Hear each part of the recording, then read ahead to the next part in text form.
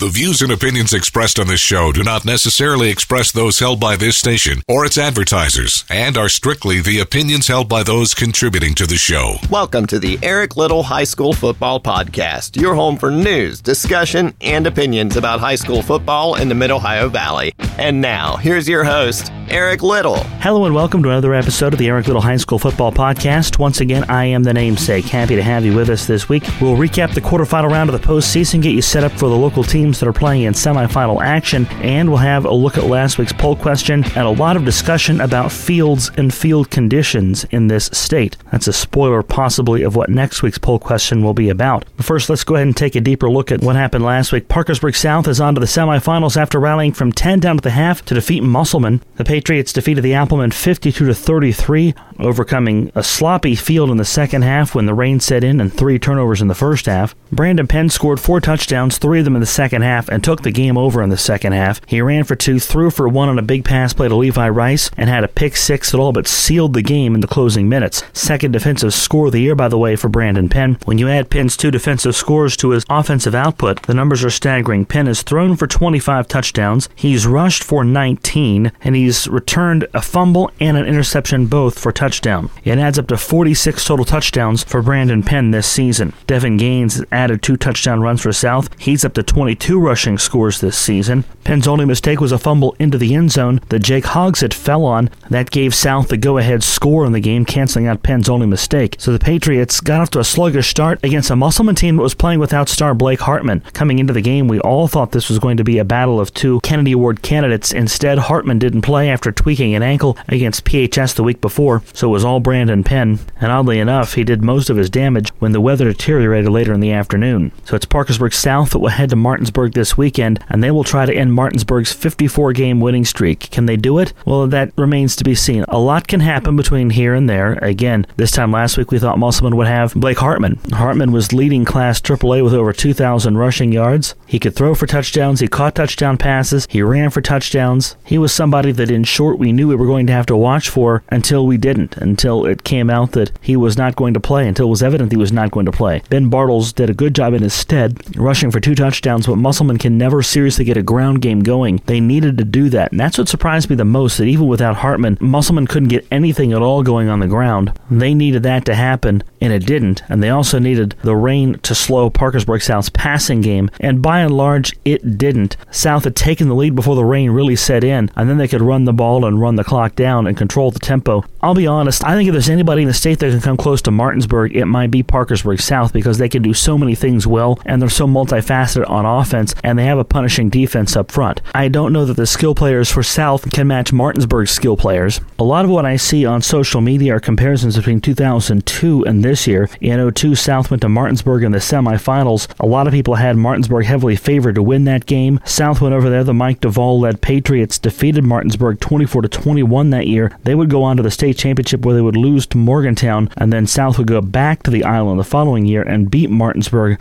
in Wheeling 26-20 to claim their first state championship and their only state championship in school history. But to be quite honest, I don't think that's a really fair or valid comparison, comparing this to the 2002 situation. Martinsburg in 2002 wasn't quite what they are nowadays. I don't know that people in the western part of the state can quite grasp how much Martinsburg has grown and how much that area of the state has grown since then. We see a lot of it on paper, but consider this. South now has playoff history with St. Mary's, a team that's now in Class A, because St. Mary's faced Musselman, beat Musselman in 1984 when both were AA schools. Musselman has gone up in enrollment since then. So too is Hedgesville. Spring Mills was created from the rib of Martinsburg, and they're a AAA school. So you have 4 AAA schools now out in the Eastern Panhandle, and it didn't used to be that way. So on paper, we ought to be able to see that population rise and increase. Spring Mills is the only school, by the way, that was created out of an existing West Virginia school in recent times. It's going the other way. The trend is going the other way, with consolidation causing the number of schools to shrink and closures happening, and seeing some programs shuttered and newer programs created in the shadows of those old programs, but not in the Eastern Panhandle. A lot of that has happened in the last 20 years. So 2002 and 2003 2019, not valid comparisons. The talent pool much deeper out there now than it was then, and the program is much better at Martinsburg now than it was then. They were a playoff team then, sure, but they were not the juggernaut that they are now. So that's not a valid comparison as I see it. Either way, South stands as good a shot as anybody to end Martinsburg's streak. The Bulldogs have 54 straight wins. South hopes to end that streak. And you know one thing they've got going for them that a lot of other teams don't? A chance. You're playing in a game against them, you have a chance to beat them. You're going to show up that day. A lot of other teams aren't going to have that opportunity, but I certainly think that Parkersburg South stands as good a shot as anybody. Maybe Cabell Midland on the other side of the semis, as Cabell Midland will take on Spring Valley this week in the other semi. I think Cabell Midland has been dominant this year, and I think they could score on Martinsburg, as I think South will, to be quite honest. Martinsburg has won their 2 playoff games, 84-0 and 70-0 respectively, but I think that South will at least score this week on Martinsburg. But as to ending the streak, it's a tall order that South has ahead of them. Williamstown is headed to a semifinal rematch with Doddridge County after a win over Greenbrier West. The Yellow Jackets picked up that win on Friday night, and they're electing to play on Friday again, so the rare team in this area that seems to be able to play 3 weeks in a row on Friday night on a muddy field at Greenbrier West. And by the way, that's going to be a recurring theme of today's show. Williamstown went on the road, built up a 21-point lead in the first half, and they defeated Greenbrier West 34-22. Ty Moore turned in another big effort, 245 rushing yards, Moore with 3 touchdowns, 2 of those coming in the second half when the game needed sealed. Braden Modisett threw for a score to Logan Richards. Richards also ran for a score, becoming an emerging threat perhaps for Terry Smith, although again, you say that, but Richards had just 3 touches, 2 on the ground and 1 in the air. 2 of his 3 touches went for touchdowns. That's not bad in and of itself. The second half was basically dueling banjos between Noah Brown of Greenbrier West and Ty Moore, with Moore having the last say. But again, 3 scores for Moore, 245 yards on the ground. To put this into some perspective, go back and look at what Moore did in Williamstown's opening round win. Against Tug Valley, Moore had 151 yards and 2 rushing scores. So 400 rushing yards in 2 games, 5 touchdowns. Not bad work for Ty Moore in the first 2 rounds. Not quite putting this team on his shoulders, but doing a lot to get there. You certainly have to like the effort you're getting from him and the production you're getting from him this late in the season. Ritchie County has done the Rebels a bit of a shocking defeat in so much as the way it happened, especially given what we heard about Wheeling Central. We had heard Wheeling Central was beaten. They were too battered. They were too injured. There was too much going against them. But Wheeling Central went into a hostile environment, and they won 13-0 against Ritchie County. Central scored early. It was a 7-0 game for a long time. Then finally, Central scored late after an interception to seal a 13-0 win. Bottom line in this one, Ritchie County could not get anything going on offense, and that is why this is a loss that surprises me. On a muddy, wet day, you'd think the Ritchie County running game might get a bit of traction going. They did not. 30 carries, 73 yards, as you have to wonder why Ritchie County seemed to abandon the run as early as they apparently did. In the local paper, Rick Hott was quoted as saying, "We had good plays, but we just couldn't string a drive together." You have to like that their defense only limited Wheeling Central to 13 points as well. So how about this? Wheeling Central with 26 total points in the first 2 rounds of the playoffs. They're moving on because of their defense, limiting Tulsa to 12 and Ritchie County to nothing. 26 points doesn't usually win you 1 game, much less 2, but Central's moving on to the semifinals, where they'll face Pendleton County next week and make the trip out to the eastern part of the state. The thing that jumps out at me from the box score, how does Trey Moss wind up with just 11 touches for Ritchie County? Garrett Owens had 9 touches. There was some efforts to get the ball into the hands of some other players. Graydon McKinney with a couple rushes, Caden Procasina. Ritchie County tried some different things, you could tell, but 11 touches for Moss after he has been expected to carry the load for most of the back half of the season with the absence of Garrett Owens for 3 games. To me, that's a little bit stunning that they only went to that well 11 times. I think I'd have tried a little longer to see if you get Moss going in this game, but 11 touches for your best offensive player probably is not a recipe that's going to win you a lot in the postseason. And I think the teams who win and the teams that lose in the postseason are separated by one big thing. The teams that win tend to find ways to get the ball into the hands of their best players. The teams that lose are the teams that have their best players neutralized, mitigated, or in other words, don't get them the ball nearly enough as they should, whether it's a coach's decision or whether that's the other team taking that person out of the game. 11 touches for Moss in a game that, no question, sloppy conditions played to Central's favor. Central doesn't have quite the firepower they're used to. They don't have quite the firepower that maybe Ritchie County had in this game, but that was neutralized somewhat by sloppy conditions, as the passing game for the Rebels somewhat ineffective. Ethan Hott, 7 of 14, was picked twice, though, for Ritchie County, as they had 3 turnovers in the game. Wheeling Central had none. Parkersburg South survived 3 turnovers. Ritchie County could not. The defense for Wheeling Central absolutely suffocating on Saturday. In a game that looked very similar on paper, the way it played out, St. Mary's is done as well. The Devils had no offense either in a loss at Pendleton County. They took a 2-0 lead on an early safety, but in a lot of ways their game mirrored Ritchie County. They allowed a score early. That became a 7-2 score in the first half. Pendleton County led, and then it was only late that Pendleton went up by a second score to go up 13-2 to win 13-2. Good work for St. Mary's to bounce back from missing the playoffs last year.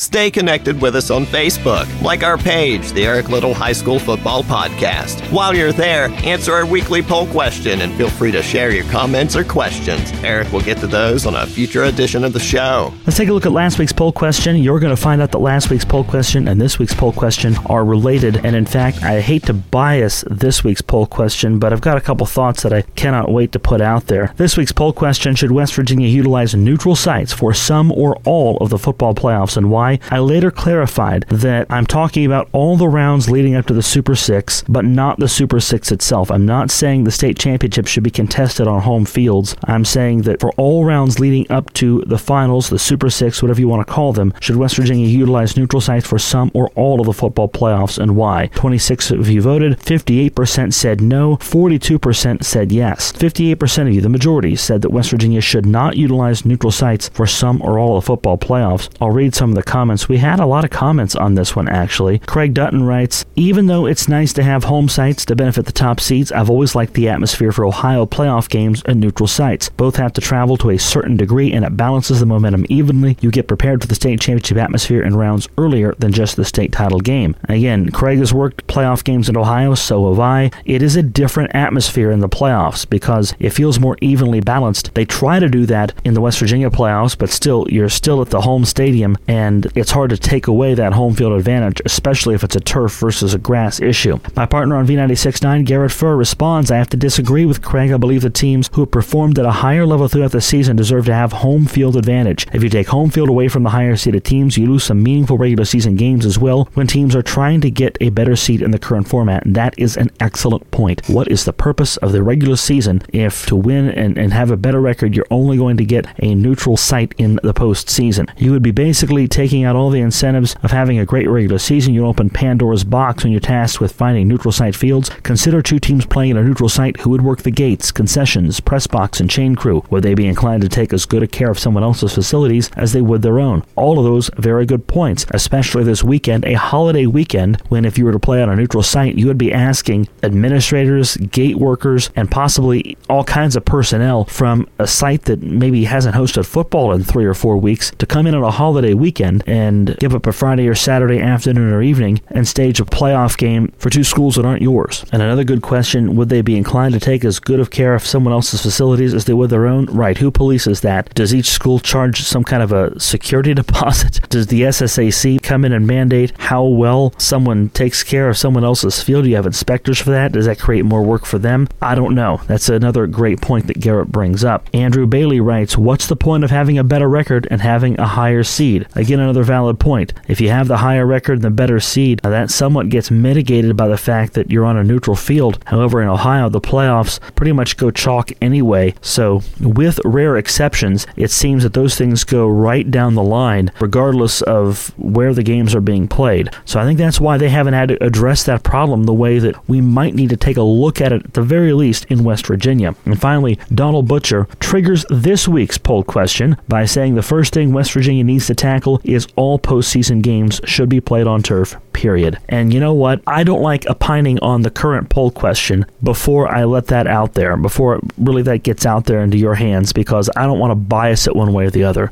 But this weekend won me over on Donald's point. That's a point that Donald has been making for several years, and he finally won me over on it this weekend. I'm not talking about the game that I did, South and Musselman. Though it was rainy and muddy, the field held up in good condition because it was well kept throughout the year. And that's a field that hosts middle school football, JV football from time to time. Band competitions are held there. They have boys and girls soccer. They're also played on that field. And for all the events that Erickson hosts, they did a good job of keeping that grass field in really good shape. And it was only the final event of the year there, varsity football game number 7, played in a driving rain for the second half, where you really started to see a muddy, sloppy field, which is going to happen on any tract of grass, no matter where you put it. That field is going to be a muddy, sloppy mess when you play a game in rain the way this one was played in rain. But there were a lot of other fields that I saw in pictures from throughout the state that looked like a total disaster, looked like a total mess. Williamstown and Greenbrier West played in a mud bowl. I hear the same thing from St. Mary's and Pendleton. I didn't see pictures from that one, but I definitely saw a lot of pictures on social media from Williamstown and Greenbrier West. There was nothing charming about Charmco on Friday night. It was a muddy, sloppy mess. I don't think it was any worse than Poca Oak Glen, as there were what looked like ankle-deep puddles of rain pooled up in spots in the mud. And I get that the purists would say, well, this is how football should be played. You know, it's played on all conditions and played with sloppy fields. But when you've got a state championship to be decided and a state playoff to be decided, the conditions ought to be taken out of the variable. It should come down to who are the two best teams in the state. The field conditions, quite frankly, were atrocious, and they're the biggest argument in favor of neutral sites, to be quite honest, because we do, as Donald has insisted for a long time, we do have enough artificial surfaces in this state now to where it wouldn't be too burdensome, and it would also maybe convince some people to invest in artificial surfaces and upgrade their facilities. That's what they've done in Ohio. That's why some places in Ohio don't host playoff games, and that's what has happened in Ohio when they've gone to neutral sites. And I'm not saying neutral sites in Ohio are not without problems. Here's a story from my very first season with Seven Rangers Radio back in 2007. Dave St. Peter and I went to do a River Shadyside game in Martins Ferry in the second round of the playoffs. That was the first round of the playoffs where those games go on neutral sites, because you can play home games in the first round of the playoffs. So River won their home game. They go on the road to Martins Ferry. Great field, great set of grandstands, plenty of room for people to mill about. I assume parking was adequate. Here's the shortfall. Martins Ferry hadn't been good at all that year, and they hadn't hosted any games there for probably 3 or 4 weeks. The school administration, in their infinite wisdom, had shut off the phone lines in the press box. They had cut those for the season. And I get that schools don't want to keep those things open forever, but phone lines are vital to broadcast on when you're broadcasting on the radio. Of course, we all use cell phone equipment now, and cell phone equipment can do the trick in most places, but the audio quality is not as good, for one.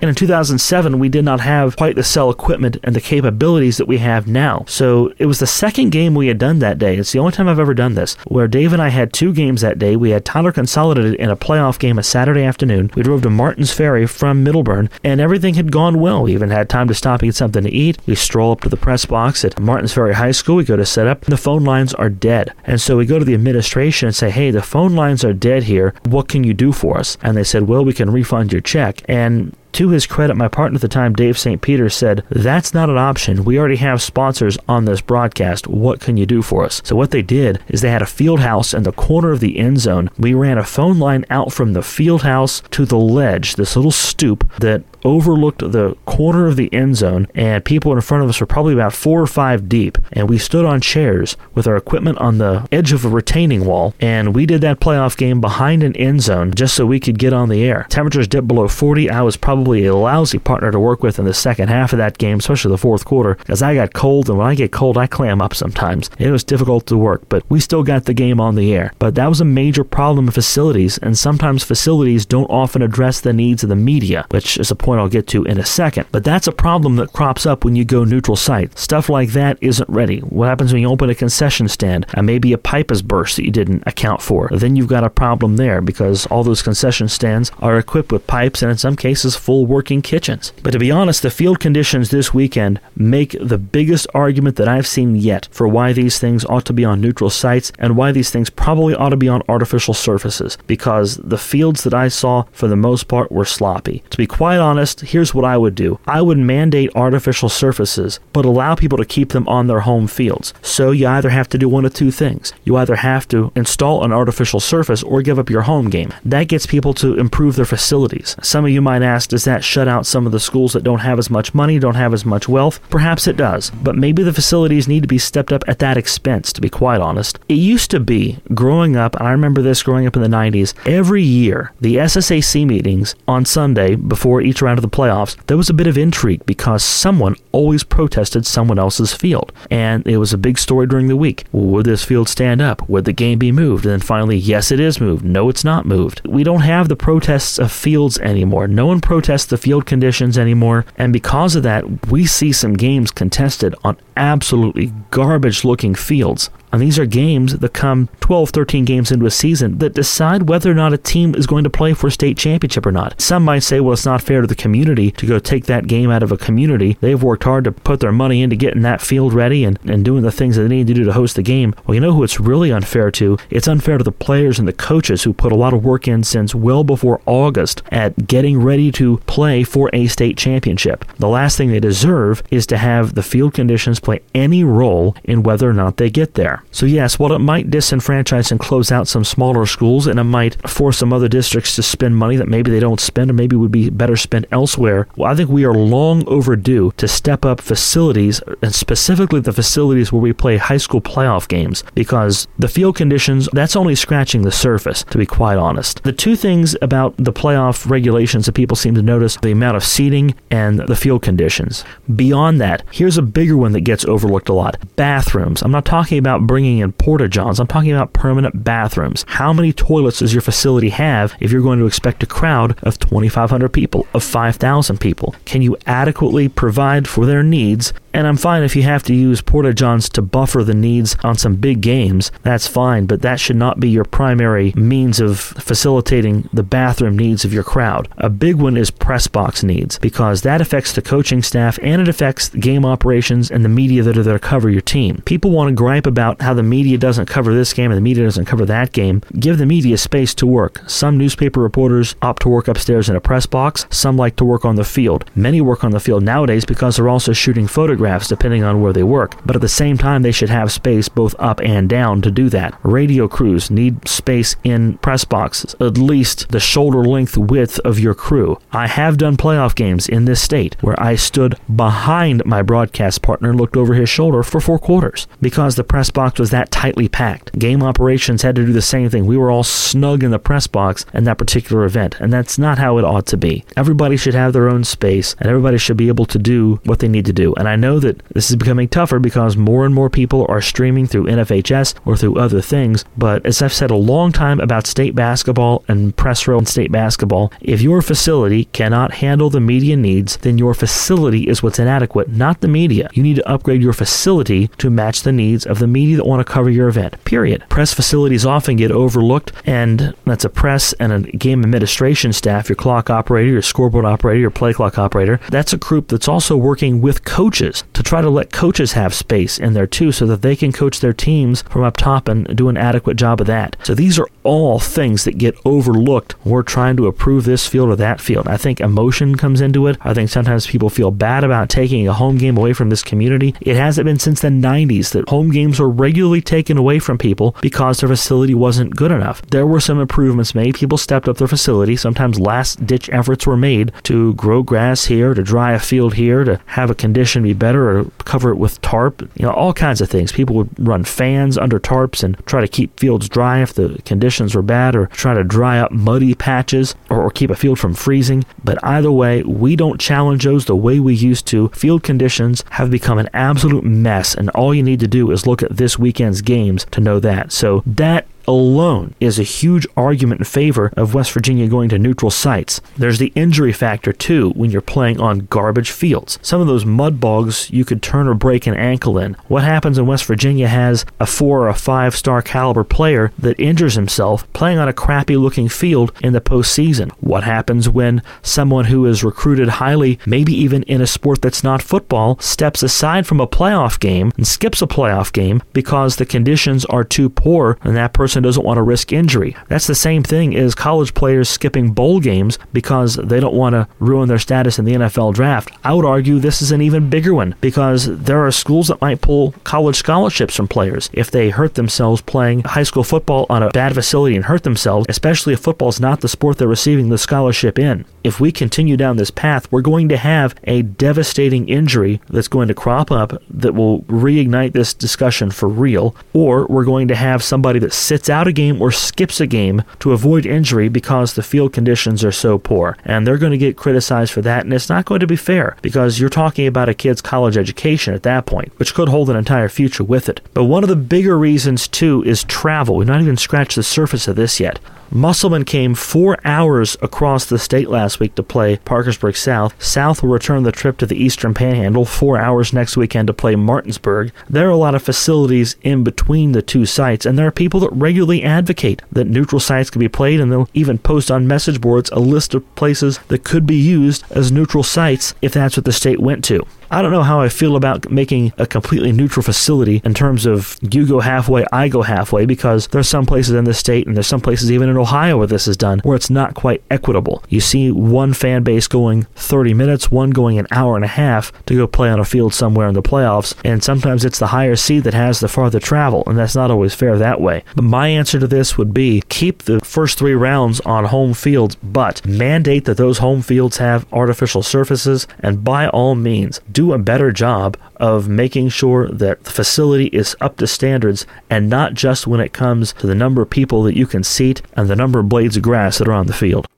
I don't think this is going to shock many of you, but this week's poll: should all West Virginia playoff games be played on artificial surfaces? Yes or no? Why or why not? Should all West Virginia playoff games be played on artificial surfaces? Yes or no? Why or why not? So, again, not a shocker after the way that, well, for one, I teased it. For two, after the way that we talked about this earlier, you kind of know how I feel. I'd like to know how you feel. Let us know. Let's take a look at the games this week in Class AAA. You've got number 3 Spring Valley at number 2 Cabell Midland Friday at 7:30. Saturday at 1:30, it's number 1 Martinsburg hosting number 4 Parkersburg South. I like Cabell Midland in this one. Other than Martinsburg, they have looked like the dominant force in Class AAA this season. Not that Spring Valley isn't, but I think they've had a great season to get to the 3 seed. I think Cabell Midland has too much juice in this one, and it's the Knights are my pick to go onto the island. We'll see what happens there. Parkersburg South and Martinsburg, I'm not going to pick the game. I've told you my thoughts earlier. At least South will have the shot to take down the Giant, and if they do, it might be one of the bigger upsets in state history. This is a 54-game winning streak that Martinsburg is on right now. It's impressive, and it will not be an easy task for the South Patriots. In Class AA, number 4 Bluefield visits number 1 Fairmont Senior Friday at 7:30, and number 2 Bridgeport hosts number 6 Oak Glen Saturday at 1:30. Fairmont Senior has reportedly battled some injuries. Bluefield, of course, a perennial favorite. The winner of this game might be the team that wins it all, regardless of whether or not it's the Polar Bears or the Beavers. And then Bridgeport Oak Glen. Oak Glen beat Poca in a very controversial game last weekend. There was a catch, no catch call, a couple calls that fans were not pleased with in a couple different areas of that game. Oak Glen won controversially, which they have to be a little frustrated about because both Oak Glen and Poca came into that game 11-0. The knock on those teams, well, they're 3-6 at 11-0 because they haven't played anybody. So Oak Glen goes on the road and gets the win, and still people want to put an asterisk beside it. So now they're going to go to Bridgeport and see if they can knock off a traditional power in Class AA, and I feel like only then might they validate their season. But give credit to Oak Glen, a number 6 ranking in the state. They're 12-0, a great season. And for them, hey, if they can get the win, they'll be headed back home, essentially. A short trip down the road to Wheeling Island Stadium. In Class A, number 5 Williamstown visits number 1 Doddridge County on Friday at 7:30, and number 10 Wheeling Central Catholic visits number 3 Pendleton County, also Friday night. Interesting that Wheeling Central chose to give themselves and Pendleton County both a short week, given that both of those teams played Saturday afternoon. The winner is going to have 8 days to prepare for the state championship, though, so that's kind of a big thing. A lot of people have written Central off after the injury to Curtis McGee. They've continued to stick around. They've scored 26 points in 2 games and won them both because the defense shut out one team and they held another team to 12. Sometimes you got to do just enough to win. So 13 points in back-to-back weeks was enough to win for Wheeling Central. They're going to play a Pendleton County team that played stiff defense as well. They kept the St. Mary's offense off the board last week. This game might be another battle in the mud. Again, it'll be at Pendleton County on Friday. It's hard to tell what the weather will be like by the time we get to Friday or what would have precipitated in the Pendleton County area. I look for this to be another ugly game. I feel like if somebody reaches 2 touchdowns, that might be enough to win. If somebody reaches 20, that'll definitely be a winning score. This might be 7-6, 8-6, and it might be a PAT try or a 2-point conversion, one way or the other, that decides this. An ugly score, a safety thrown in there. Give us something like 10-8, a touchdown, a 2-pointer, and a safety, or 9-6, something like that. This is going to be a funky score, I think, and I don't think this is going to be the most artfully played football game. But for Wheeling Wheeling Central, they're confident. They believe in themselves now, and they think they can get back to the island. Williamstown at Doddridge County, I'm still not sure that Williamstown has the firepower to get past Doddridge County, but this will be a pretty good game. I think it'll be within 2 touchdowns. I think the Yellow Jackets, if they're going to make it happen, this is the time for them to do it. They'll never be better than they are right now. Ty Moore's having a great postseason, like we said earlier, 5 rushing touchdowns and 400 yards in 2 games. Hunter America is also having a big postseason for Doddridge County. I think Doddridge County wins, but they pull it off in a very close fashion. It wouldn't surprise me if Williamstown pulls this off, though. And how would you like, after all of this, you could still see Williamstown Wheeling Central on the island next weekend. It would almost be hilarious for anybody out there that doubted whether those two schools could make it after the adversity they went through. More so Wheeling Central than Williamstown, but Williamstown lost their running back early in the season due to a broken leg. But it's not like they are without adversity. They had a quarterback battle coming into the season. They finally settled on Braden Modisett, and that's gone well for them. Wheeling Central's had to replace their quarterback with an injury to McGee, so you could still have it where those two teams still make it to Wheeling Island after all that they've been through, and that could be the crazy finish that any high school season deserves, and especially this one in West Virginia. Our games of the week are on 7 Ranges Radio. V96.9 has that Parkersburg South Martinsburg game. Our coverage begins Saturday at noon with a full hour of countdown to kickoff. The pregame is live from Martinsburg at 1 p.m. and the kick between the Patriots and the Bulldogs at 1:30 p.m. Rate us and review us. Download us on iTunes. Subscribe to us there. Subscribe to us on SoundCloud. You can find us other place. New episodes of the pod out every Wednesday during the high school football season. Next week will be our second to last episode of this season. We'll do a wrap-up show after the Super 6. So next week we'll run down the semifinal round, the teams that were still in it, and we'll take on some of these issues that we talked about in the poll questions. And I'm sure a lot of people will have some interesting opinions on this one. I'll have some too. And any other issues that crop up during the semifinals, we'll also preview the Super 6. And then our season finale will come in 2 weeks. So the week after the Super 6 will be our finale. We'll look at the top 5 stories from the area this season, and I got a surprise feature in store for you on the finale as well. That'll do it for us this week. My name is Eric Little. Thank you for joining us once again this week. Come find us next week, and until then, enjoy the games, everybody. This has been the Eric Little High School Football Podcast. Don't forget to like us on Facebook and vote in our weekly poll. Come back next week for another new episode, and thanks for listening.